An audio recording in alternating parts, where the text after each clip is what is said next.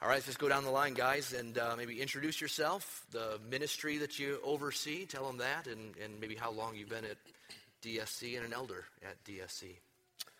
My name is Tim Ray. I oversee missions, in particular global missions.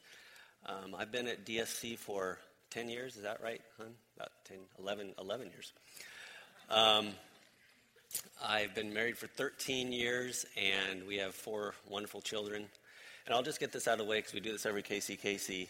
Somebody always mentions that they have the best wife, and then everybody else feels guilty because they forgot to mention that. So we all have the best wife. So there, guys. You don't have to worry about saying that now. So, especially since they're here. So, anything else? I miss anything?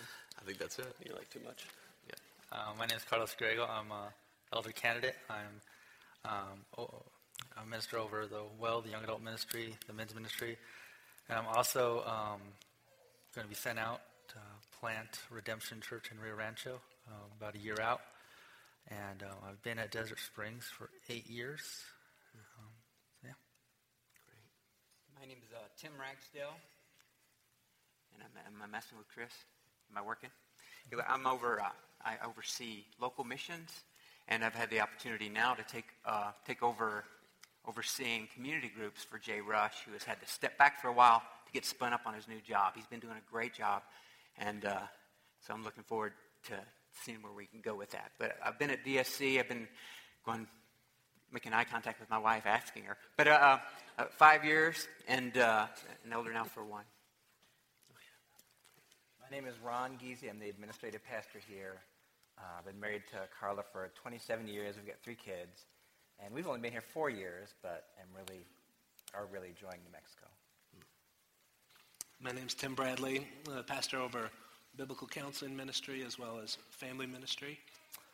Marcy and I have had the privilege of attending Desert Springs, before it was called Desert Springs Riverview Fellowship, 14 years in November. And I've been on staff here at the church for a little over 7 years and an elder for almost 5 years. And then in addition to Jay Rush, who isn't here tonight, and as Tim Ragsdale said, has stepped back from eldership, not by any means as a permanent thing, really not even as an official thing, just while he gets going on a new job and gets caught up to speed in that new job. But also Bill Anderson, who works with our deacons. He oversees the deacons. He's away out of town right now on work, and so he's not able to be with us. All right, so Tim Ray, you oversee global missions, and boy, what a huge ministry that is. Let's start with North Africa and our plans for North Africa, the church planting efforts there. Can you give us something of an update on our timeline for our plans to be sending 2 missionary couples from DSC to the field in North Africa? Absolutely. So you guys are probably obviously pretty familiar with those efforts, and we've been certainly talking about the 1 of 150. And, timeline-wise right now, we're still a ways away from actual sending. It's going to be the end of 2013, beginning of 2014. That's kind of the schedule right now to send out the first couple, and then the second couple a year after that. And that sending won't actually be to North Africa just yet. They're going to be going to France first to get language training. They'll be there 6 to 9 months. And that's kind of our time frame on when we're going to be sending out our first couple. They're in the midst of training right now, and I can get into that. Should I get into that now or later? Yeah. Talk about the training. Training-wise, just to give you guys a sort of an overall summary of the training, they're really focusing on a couple areas. Number one right now is more theological training, and so it's almost seminary-ish right now. It's just we're leading it. Parker Landis, who moved away recently, you guys may remember, he's still part of that and doing that via Skype. So that's what's going on right now and will continue for a while. They're also going to be going through more cross-cultural training. Field training is going to be the next thing. And in the meantime, they're sitting in on elders meetings. They're learning that, getting prepared for that. Like we've mentioned before, we don't want to send anybody out who is not elder qualified. Doesn't mean they're necessarily going to be an elder here. They may not, but they're certainly going to be at a point where they are qualified to be an elder here. You also mentioned 1 of 150. I'm new to DSC. What is 1 of 150? And I suspect that has something to do with giving. So is giving going well? Giving is going well. What is 1 of Praise 150 God. first? You're not new to DSC. Well, I'm I'm just pretending. kidding. The 1 of 150 is our efforts. I mean, what we've really identified is what is it going to take to send out these couples, and to it's expensive, and to send them out, we've got to start collecting or getting ready now. And really, the church planting efforts includes Los here, as he mentioned. So, this 1 of 150 is for all of our church planting efforts, not just global. And so the 1 of 150 is, we're looking for 150 people to give $1 a day, and that started in January, and we're doing well with that. That's going well. Our next transition is really out of the 1 of 150 and more into, we need the body doing that. This isn't just 150 people. We can't stop there, because we want the efforts to grow. So really the transition now is in every member becoming part of that and being a part of this as a church. So. Great. Okay, Ron, question for you. Kind of a hard question for you, but maybe a fair one. Someone asked this question: was 2010 the right time for some facility renovations, considering a shortfall in giving a few months back? Pretty significant shortfall, at least at one point in the year. Yeah. Could I answer the one that came in that just said Packers versus Steelers instead? I didn't get that one, did I? There really was one that came in. We had a dip in the fall. Some of you guys track the bulletin. We put it every week in the bulletin. Here's our anticipated giving. Here's the actual giving. And if you look at that, in the fall, September, especially October, November, there's a dip. We were, I think, 20,000 in the red at one point. The spring and summer were actually pretty good. In the middle of the summer, we had a really good check balance, including a cushion. We consider the cushion what's left if all checks were cashed right away, because some people take weeks to cash their check, vendors included. So if I had known, I'll give you kind of yes and no to that. If I had known that we'd have a dip in the fall, I would not have approved as many renovations as we did in the spring or summer. But you know the model about hindsight being 20/20. I will say this: we looked at about 10 renovations or facelifts to do in 2010, and we cut back when at late summer we saw giving going down a little bit to doing about 4 of them. So part of the bigger picture was, first 5 years of this building, nothing was really done. Now the first 2 or 3 years, you don't need anything done. Like a new house, it's great. You just need to call the builder to come and fix things, and they do that. But in years 4, 5, 6, there are some things that started not falling apart, but needing to be fixed. The Paradox Room had literal cracks in some of the walls, for instance. And so we looked at starting in 2010 a 4 or 5 year series of renovations and facelifts. So to maybe talk a little bit more, I thought I could say maybe the 3 big areas that constitute the process we go through. I am the one that gives the final approval, so the buck stops at my desk. But it's not me. I mean, I'll use the we, and sometimes people use the we decided this, and you're thinking, maybe it was really just that one guy. It really is a we. We start with a team that gets together, myself and 5 other administrative staff of the 14 full-time staff. So the facility supervisor, our office manager, communications director, our financial administrator, and usually our pastoral assistant as well is in on that. And we'll start brainstorming, thinking, should we do this change, like carpet the Paradox Room? Does it really need it? Long term, is that in the best interest of the church? Or would we change our mind in a couple of years and move youth dinners somewhere else? Part of that first area is even bringing in counsel from outside. I've got a pool of 4 or 5 businessmen that I'll call and ask, here are my dynamics to this decision. What do you guys think? Good decision, bad decision? So let's say we decide to recarpet and repaint the youth room, which we did. Second step is looking at different options. Okay, how do we go about putting a new floor in the youth room? For instance, one thing that came up in that second stage was, could we rip the carpet out we're left with a concrete slab, stain it, like our foyer. Wouldn't that be great if people spilled stuff at youth dinner? Much easier to clean than even a commercial-grade carpet. So I won't go into that 5-minute tangent, but that was the roadblock that we ran into with that thing. Third and final stage, when we settle on a mode of renovating, we look at cost. We bid projects out. We see what we can do in terms of ourselves, providing labor, materials. If anybody's willing to gift the money that's come up and said, I've got a special interest in this kind of thing that you do at church. So another thing I wanted to say, because it is a hard question, is sometimes you'll see things around here and you'll go, wow, that cost a lot of money. And you might not know that was gifted by somebody who, that's their business. They can get it at a huge discount from what we'd pay for, and it might have cost us nothing.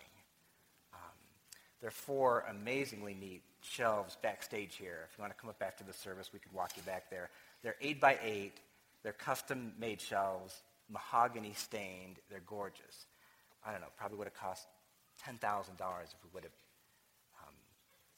bid that out. They were given to the church. So we're trying to decide where can we put them because they're so big. But at some point, you'll see them somewhere. Thought I'd mention one more thing, too, because I had 1 or 2 people ask about this. The monument signs, which are what we call the 2 signs at the entrance, came in I think, October or November. Bad timing. It actually came at the exact time we're having this dip, and you're seeing the bulletin being in the red. That was one of the things we started about a year ago with the sign company. So not the best timing. You should know that 2/3 of that was gifted and didn't come out of our budget. It's also the same signs. I don't know if they look the same, but they look the same because they are the same. The company just picks them up, takes it to their shop, repaints it, puts lettering on, put our logo on, drops it right back down. So I guess the point I want to make is there are a lot of dynamics to any decision. But our books are always open, and my office door is always open. So if you ever want to look at the budget, it's up on the website. You'd email me to get a password, but I'd email you the password back. And if you'd print our yearly budget, it's about 12 pages printed. This is not that brief, missions is just 1 line and it's $150,000. No, missions would be 2 pages, and you could see exactly how much we budget for Juarez or Guatemala, how much youth budgets for their summer camp. So that's available to all of you. Our spending is available too, but you come in and just ask. So if you'd say, Ron, how much was this big monitor out in the foyer, and was that donated or did you buy it? I'll tell you how much it was. I don't mind that at all. Only thing I ask you is give me 3 or 4 minutes to explain what went into that decision. So think of it maybe on the family level of somebody, maybe you'd respect them. They're in your community group, and you're in an accountability relationship with this guy. And he would say, Ron, how much do you pay for that car in your lot or in your driveway? Well, I know in my mind, I bought it 5 years old, and I paid $13,000 for it. But if I think he's coming from the angle of, man, that money could go to feed 50 kids in Africa for 3 years, I'd still answer it, but I'd invite him into my home and then say, can I take 5 minutes to tell you how our family buys cars, what we do when we're done with them, and how we handle our overall financial picture? Then I'd be very open. If you want to say, man, was that the best use of your money, buying this car that was 5 years old? I want to hear it. I hope I'm open to that. So I was telling a staff member, I think today, probably out of every 10 decisions I make that deal with money, even though they're made with a team, and the elders are looped into that as well, probably 1 out of every 10 decisions I regret. I look back on it and I say, I wouldn't have made that if I could do it again. I don't think it's money flushed down the toilet, but it wasn't the best use of money. And we're stewards of God's money. So I do make mistakes, and you're always welcome to come and ask me about specific things. I'm sorry that was such a long answer to your question. Yeah, good stuff. Just to clarify, Steelers? Oh, man, no way. No, let me say quickly, briefly. There's one historic coach that already been mentioned tonight. So I think people should know where that subconscious, spirit-led elder decision lies. Yeah, but, All right. He was having to explain what a football was. All right, Tim Ragsdale, you oversee local missions here at the church. What does that encompass? Local missions is, I started to think about that, and don't want to sound like a smarty pants answer, but it's everything that's not global. When you start thinking about the challenges of those long distances, in the global arena, most of us are just, and I don't mean just there, most of us are senders and prayer support. But with local missions, we're all participants. We are all ambassadors for Christ. We are all called to be his witnesses. And so with local missions, what I focus on is training the individuals in classes like our Ambassador Series, which is expanded and starting again in the spring, and I highly recommend it, as well as encouraging and equipping community groups to get their groups on mission. Because community groups, getting people into community groups is a great thing, and you've heard a lot about that lately. But it's not an end in and of itself. It is we need to get people together, living the one another's of the gospel, but also on mission. I think that's. Do you think that's growing here at DSC? Do you think we're becoming more aware and active in being on mission? I do. When I see two things, I see the phenomenal growth we're seeing in our community groups, the numbers of groups and the numbers of people participating in the groups. And when you think, guys, of mission, think of the Great Commission. And we are called to make disciples. And that's where the one anothering of the gospel occurs, is within community. And the other one is the folks who are lining up and getting behind our church planting efforts. So the chosen instrument of God for building his kingdom on earth is the local church. And so we're very fired up about getting behind the church planting stuff. So. Great. Maybe we'll come back to some of that stuff. Okay. Tim Bradley, one of the questions that came up is whether we have licensed counselors here on staff. Are you licensed? Actually, no, I'm not licensed. I'm not either. It's okay. Yeah. And the answer to that is no. The philosophy of counseling that we really ascribe to here is called biblical counseling. Another way of thinking about that is pastoral counseling. So in terms of the formal sense, you might think of it in terms of pastors counseling through the authoritative and sufficient Word of God to address all of life's problems. And so that's the counseling that we really ascribe to here. And there's no real formal mechanism for licensing biblical counselors. There are a variety of mechanisms for training and equipping biblical counselors, including education, seminary education, and certifications through biblical counseling organizations, but not licensing. Okay. Now, when should someone come to see a pastor at DSC for counseling? How bad does it have to get? Yeah. Or is there something before going to see a pastor? There's a lot before. There's no wrong time to seek out a pastor or anybody else, any other Christian within the community. So there's no wrong time for doing that.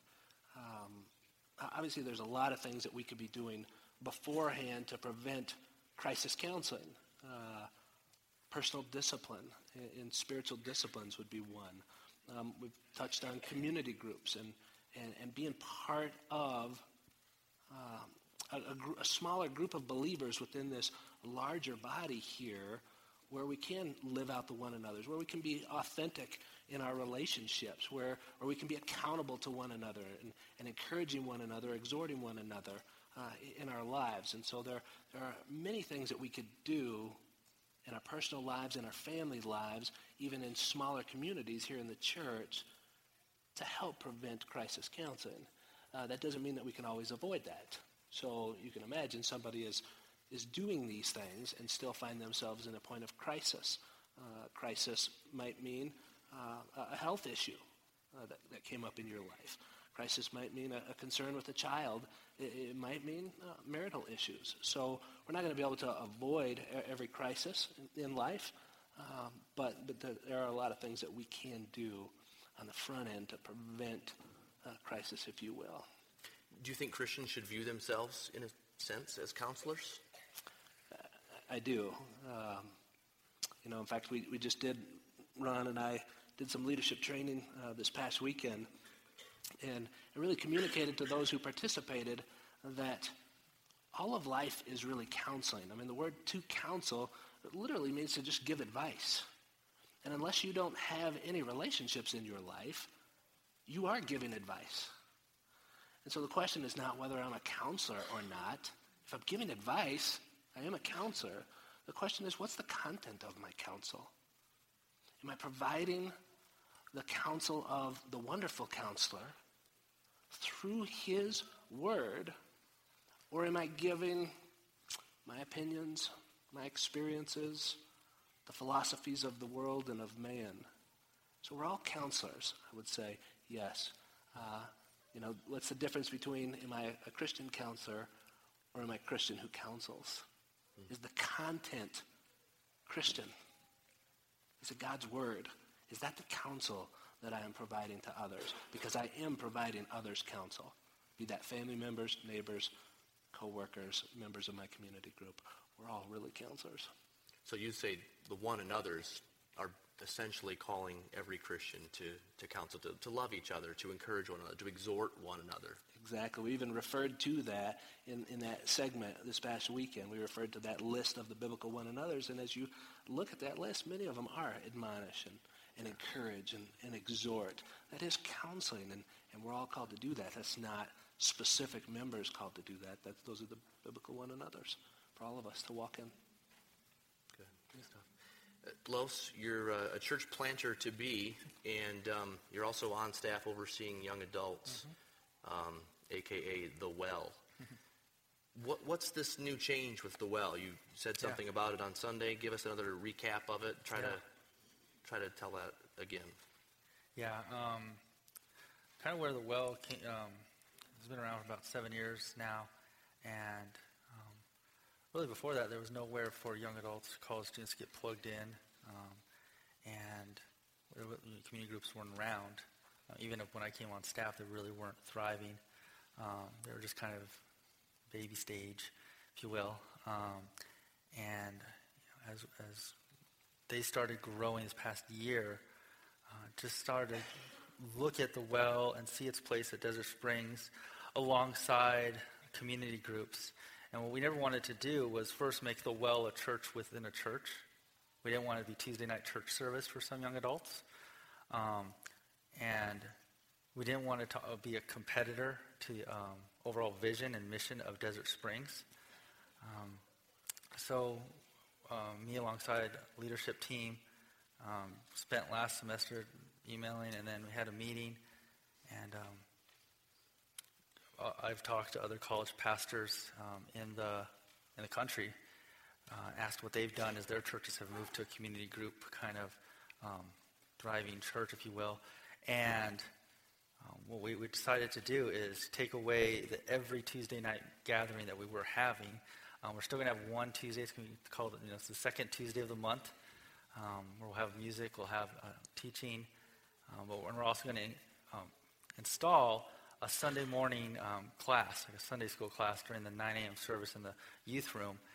These will just be real short classes, 4 to 6 weeks of various topics that affect the lives of young adults as they think through their faith. Because when you're a 20-something, early 20-something, 18, 19, you're really starting to figure out what you believe and why you believe it in a lot of ways. You're kind of out from under your parents' home, their beliefs. If you're on campus, you're getting hit with everything left and right, and you're starting to figure out, why do I believe what I believe? And so it is kind of a unique stage for many here at Desert Springs. So in some ways, we're actually meeting more often, but we're doing it in a way that allows young adults to have their schedule freed up so they can be part of a community group alongside 30-somethings, 40-somethings, 50-somethings. And so, we're looking forward to this kind of change where we meet one Tuesday a month, and hope some community groups might want to open up their groups to young adults and might use Tuesday night as a way to serve them and come and join us. And then we'll have our Sunday morning classes.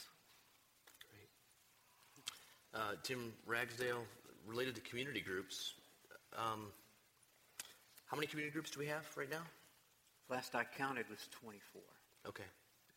Now, a difficult thing with a growing number of community groups, I think it's maybe 12 more this year than it was last year, something like that. They have to split and multiply, right? Painful. Isn't that counterproductive to the bond, the affection, love, and relationships that have been building up through that community group in the past several months? You know, that's a good question, because it is hard to say goodbye. I remember when my daughters moved out, I cried. And yet, if they were still living at home when they were 40, we'd probably think that there was a problem.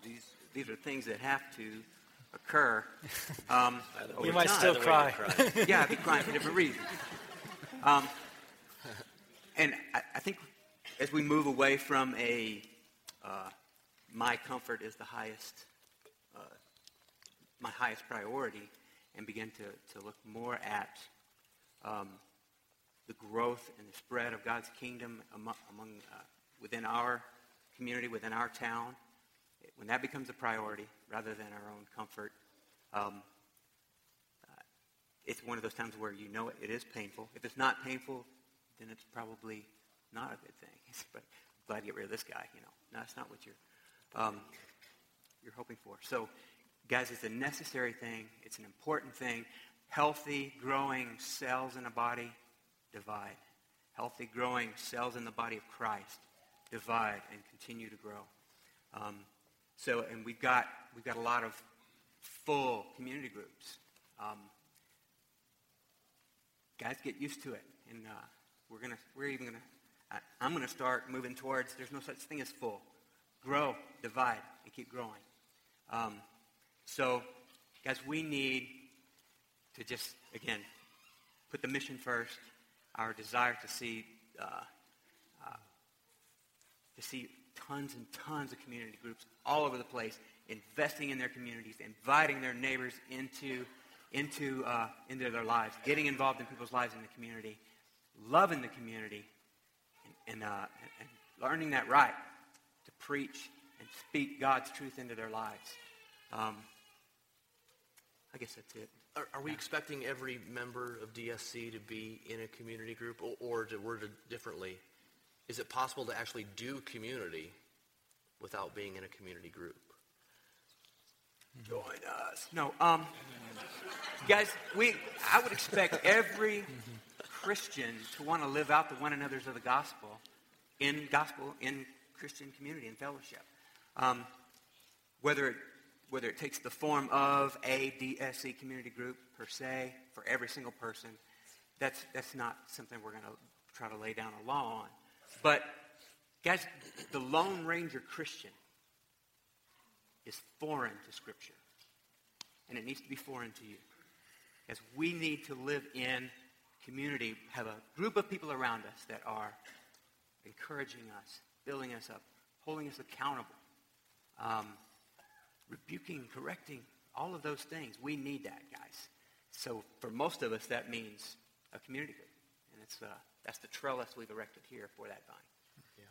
The way I worded it to someone recently, well, just after Sunday preaching on community, was that it's conceivably possible, and I can think of several people in our church who aren't in a community group, and I would say the biblical community things are happening in their life. There are people around them who hold them accountable, who bring exhortation, who, you know, if they stopped coming, people would notice, and they are serving, they are in each other's lives.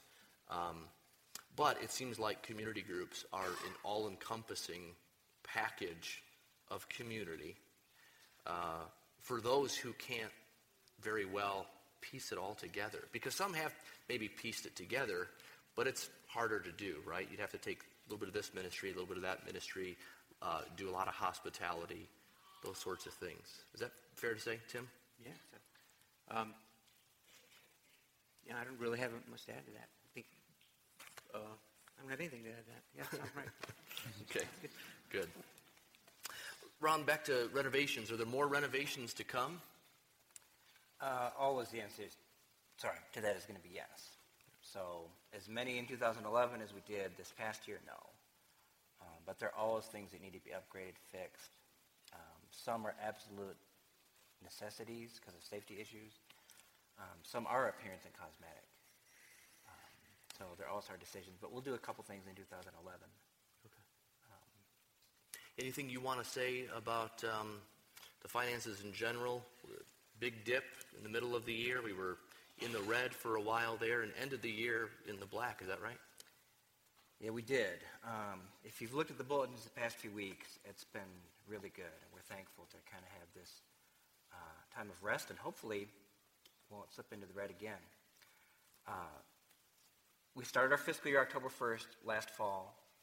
Those first 2 months, like I mentioned, we ended up 20 grand in the red, so it was starting to be a concern to me, because I'm thinking if this happens every 2 months, project that out over 12 months, that's not good at all.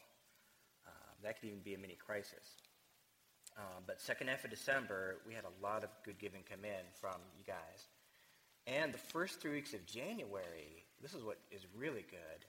January usually bottoms out because not everyone gives every month the same amount and spreads it out. Some families, couples, singles, let 6 months go by and they think, oh, wait a minute, it's December, I do want a tax deduction, it's time to make that big check out. So January can be a really dry month in terms of giving. And we've had 3 great weeks. Last week, the bulletin showed $2K in the red. The bulletin you'll get in your hands this Sunday will be in the black, maybe 6 or 7 or 8. This last Sunday, we anticipated 27,000, 36,000 came in. So 9,000 more than what we thought. So things are going real well. We don't know why there was a dip in the fall. I can give you one possible reason that our finance administrator is guessing was one reason. Before I tell you this, though, you should know, and we've said this before, elders never look at your giving records. No staff look at your giving records. We don't make it public to anybody. So no one says, let's look at the Smith family and see how they did. That never happens. Our financial administrator guesses that at least several thousand, maybe 5 to 10 of this 20, possibly more, but at least 5 to 10, was due to people taking our call for one of 150, I don't want to say too seriously because you can't take it seriously enough, but they maybe didn't hear Ryan and myself and others saying, no, this is on top of your regular giving, not as a way of reshuffling your giving. So Gail actually gets electronic notices when online giving changes, so she can ignore the name but still see patterns. And so her guess is that with a couple dozen families, if they gave, say, $10 a year, just to throw out any number we can use, instead of adding that dollar to make it 11, and part of this is people started giving last fall, which was great, even before January. Instead of making it 11, they would say, instead of giving 10 to church every year, I'll give 9 to DSC and 1 to church planting. So that's part of what we think was the reason for this dip, and what might be the reason that, one reason, as well as multiple reasons, why we're doing back much better now. Simply because I think we've communicated the message, people have gotten it, some people have revised things a second time, and we feel real good now about where giving is, both to the church and to church planting. Real good about it. All right, on to church planting then. Carlos, what's the timeline for the church plant in Rio Rancho? We're about a year out. We want to plant around mid to late January 12. There's a couple strategic times to plant, September and January and Easter Sunday. We're aiming for January of 2012. And probably the timeline right now, since we're about a year out, we got the name Redemption logo. Memo did a great job with the logo. The church has joined. It's going to be in the Acts 29 Church Planting Network. Me and my wife Lauren went out to Phoenix, got assessed, and went through that process to become affiliated with that network. And so now, really, the next few months, this spring, we're going to be, I'll be just writing up statements of faith, sitting with the elders, kind of casting vision alongside them. My good friend, Dave Bruskus, who's at Mars Hill, he's kind of the guy that's mentored me through a lot of this. Be meeting more with him. And then come late spring, you're probably going to start to see commitment cards And what that's going to be is for those that want to be part of this church in Rio Rancho. They're going to have specifics of what's going to be expected of you if you join this church. And on the back of, different options you can have. So you'll probably see those start in late spring. Summertime, we're going to start gathering the core and I'll start talking to people along with the elders that want to be part of this church plant in Rio Rancho.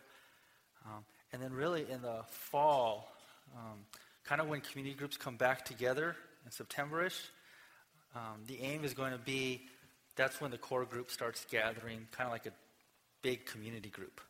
And what that's going to be for is just me casting vision about what this church is going to be like, what's it thrive on, what's the heartbeat of this church. And that way, start that January, that first Sunday that the church launches, a year from now, someone new comes in, an unbeliever comes in to check out this church, and they ask, well, what's this church about? Everyone in that room that's part of that core team can tell them exactly what this church is about, what's the vision, where it's going, what we're praying for. They don't have to go talk to Los. So just kind of in a way, we're all in it together. So probably starting fall is when you're going to start to maybe see people disappear from your community groups. And you're going to start to see this core group start to really take shape and this church start to really look like a body. How many people or families do you need in order to go? There's a mission critical point, right? Mm-hmm. That if it's too low, boy, that's really not a good seed yet to go and plant, right? How many Right. families is that critical level? We're looking at a minimum of 40 adults over 18. This church, you take 3 couples and enough kids. But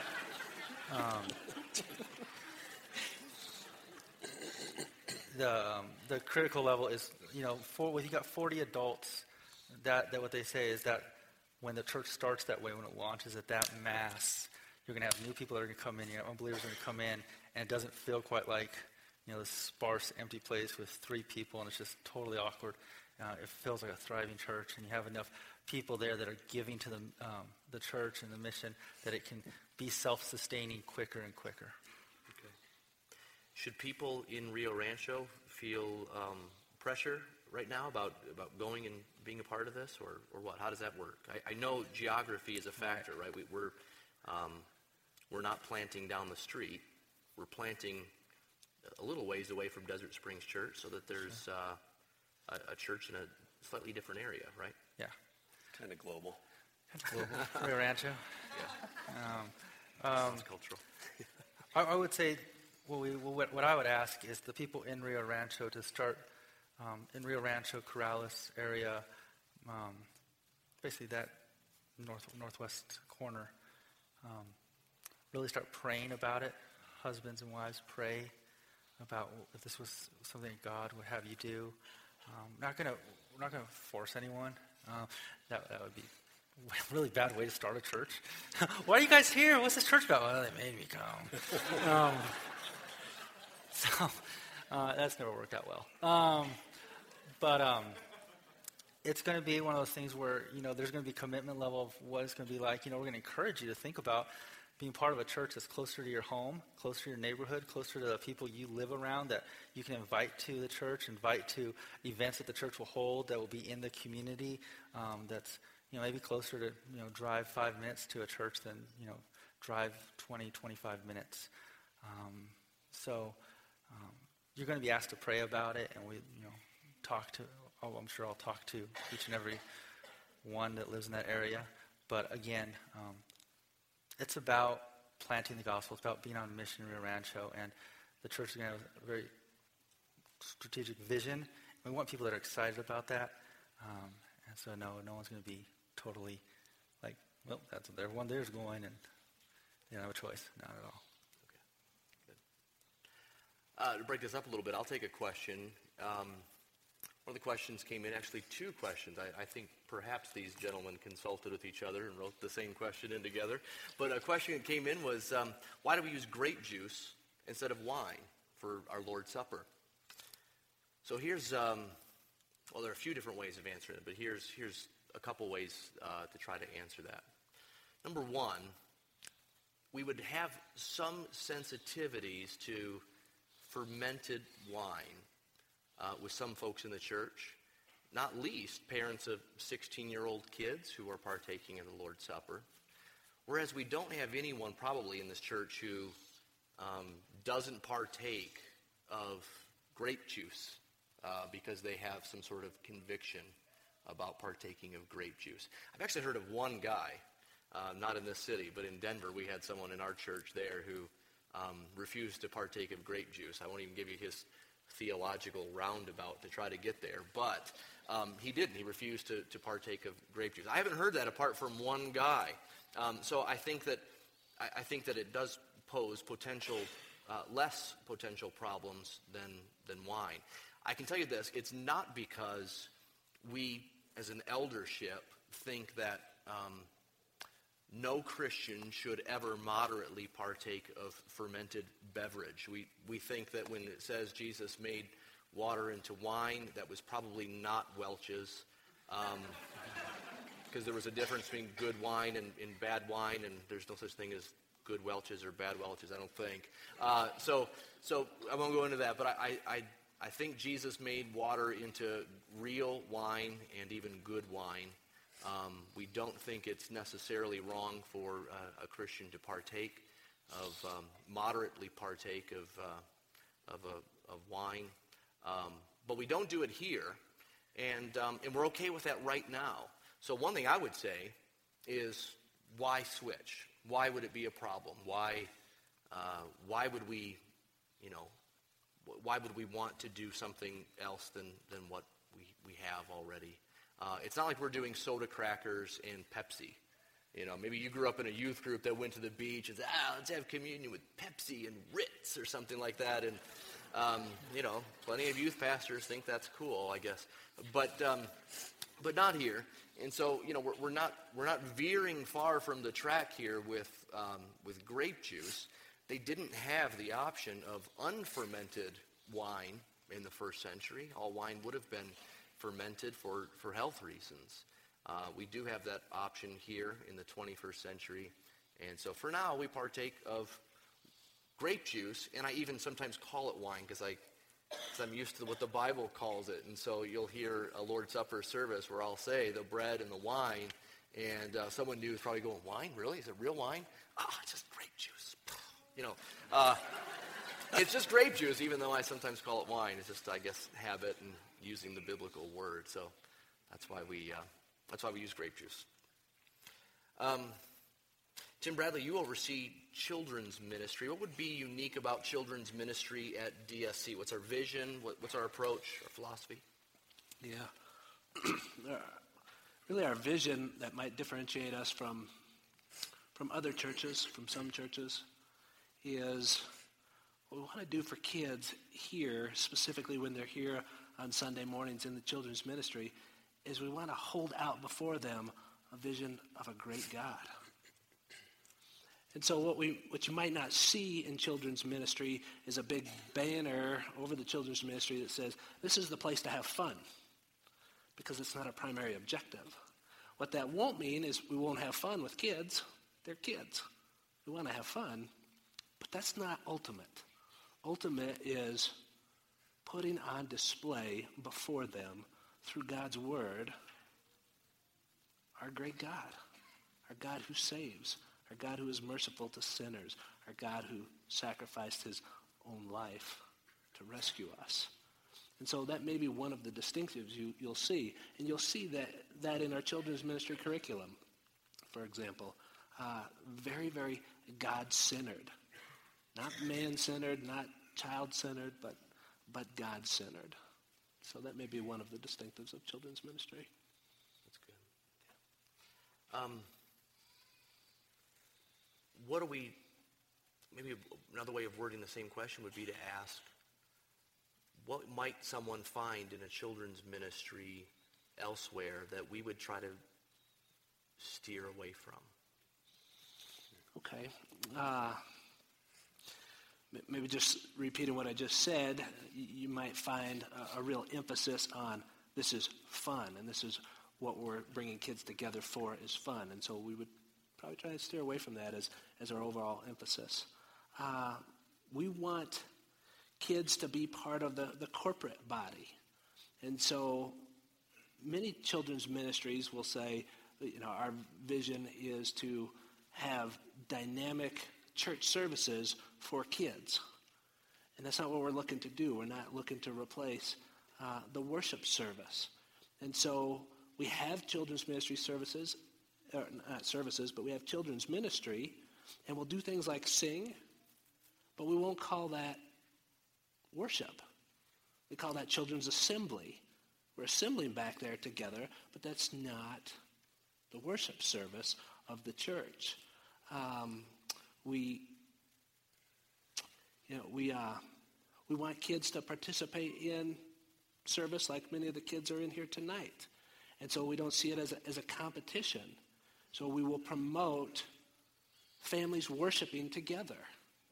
We will say we want your kids to not be segregated from the larger church body until they're 18 years old, and then not feel comfortable with church, not see what their parents are doing, not learn what corporate worship is together.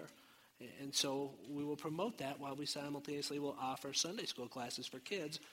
We'll also encourage families to worship together here, to let your 5 and 6-year-olds see mom and dad worshiping God. So there may be some. Yeah, good stuff.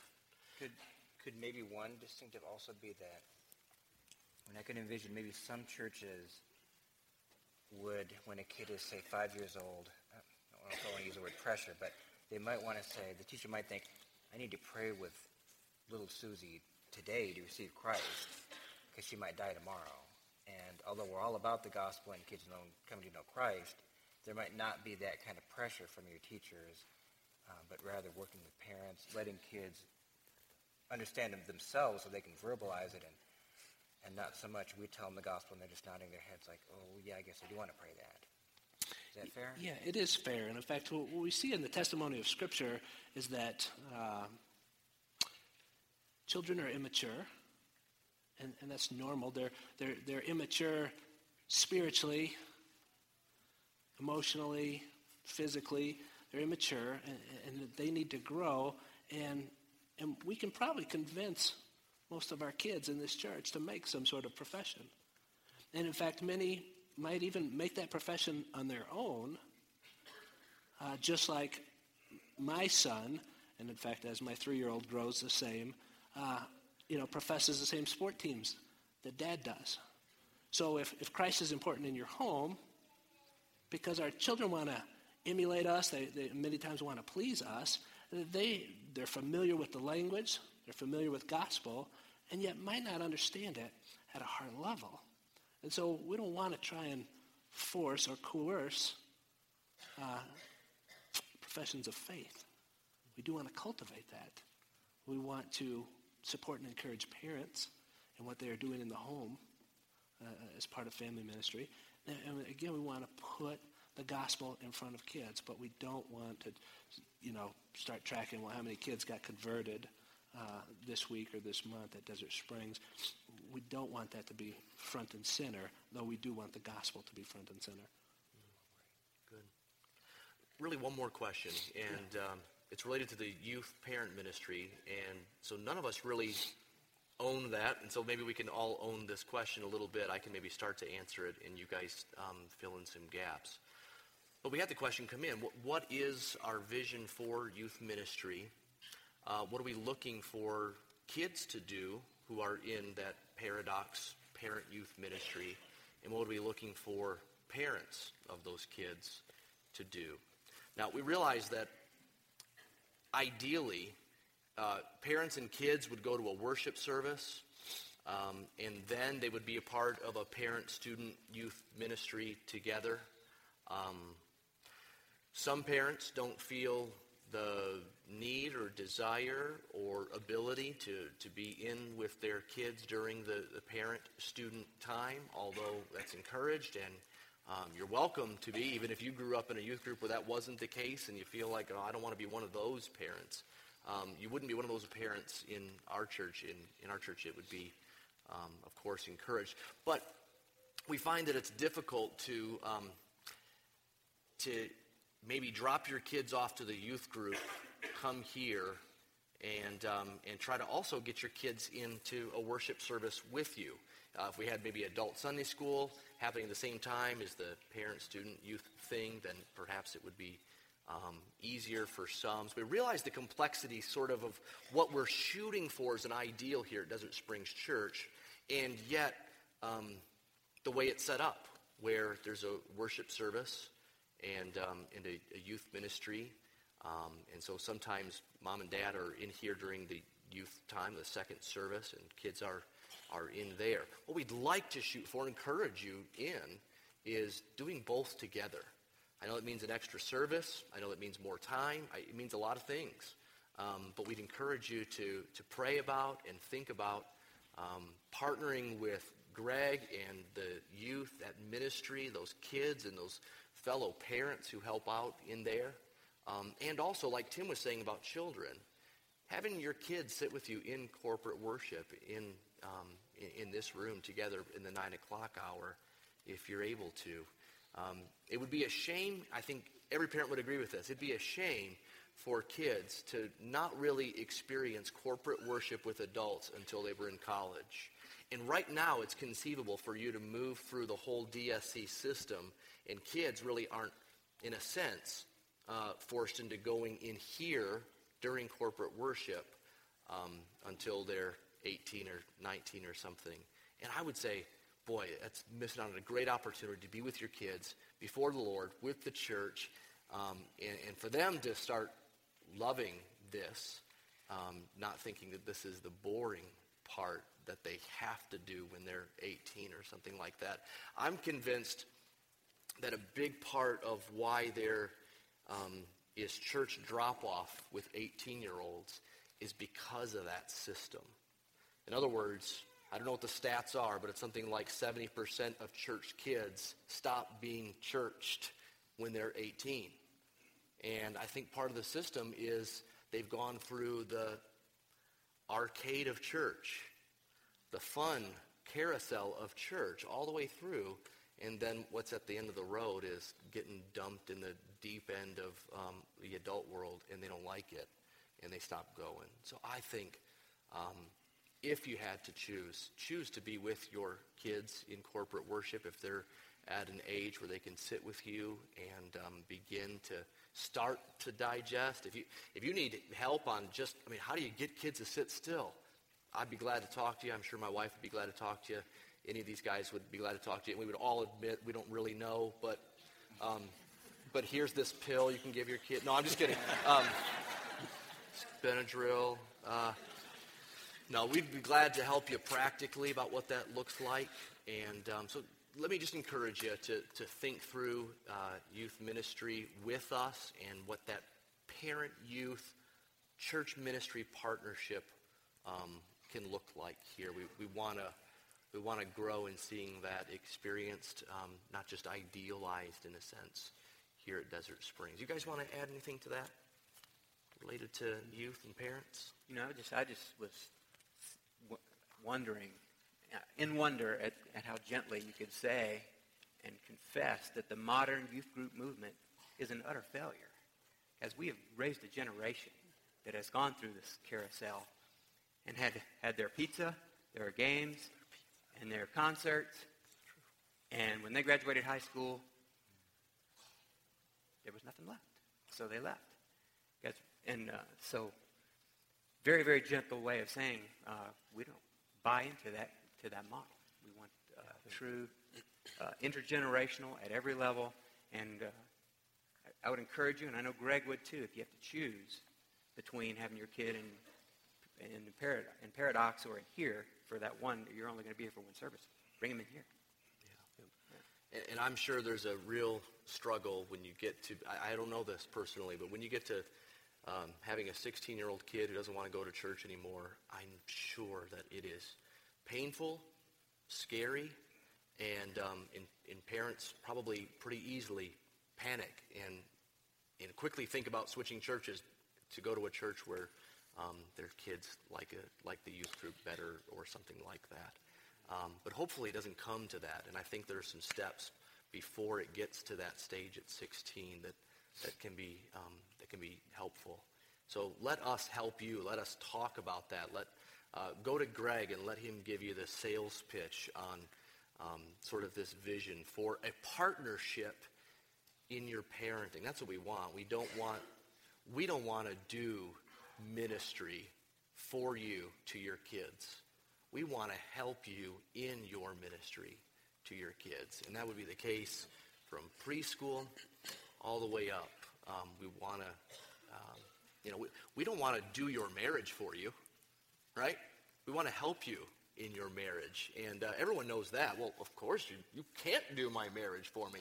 But a lot of the modern version of youth ministry is, here are my kids. You do shepherding. You do it. Fix them.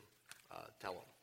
And we don't want to be that prominent of a shepherd and a care-giving role to your kids. We want to help you in that. So let us help you do that.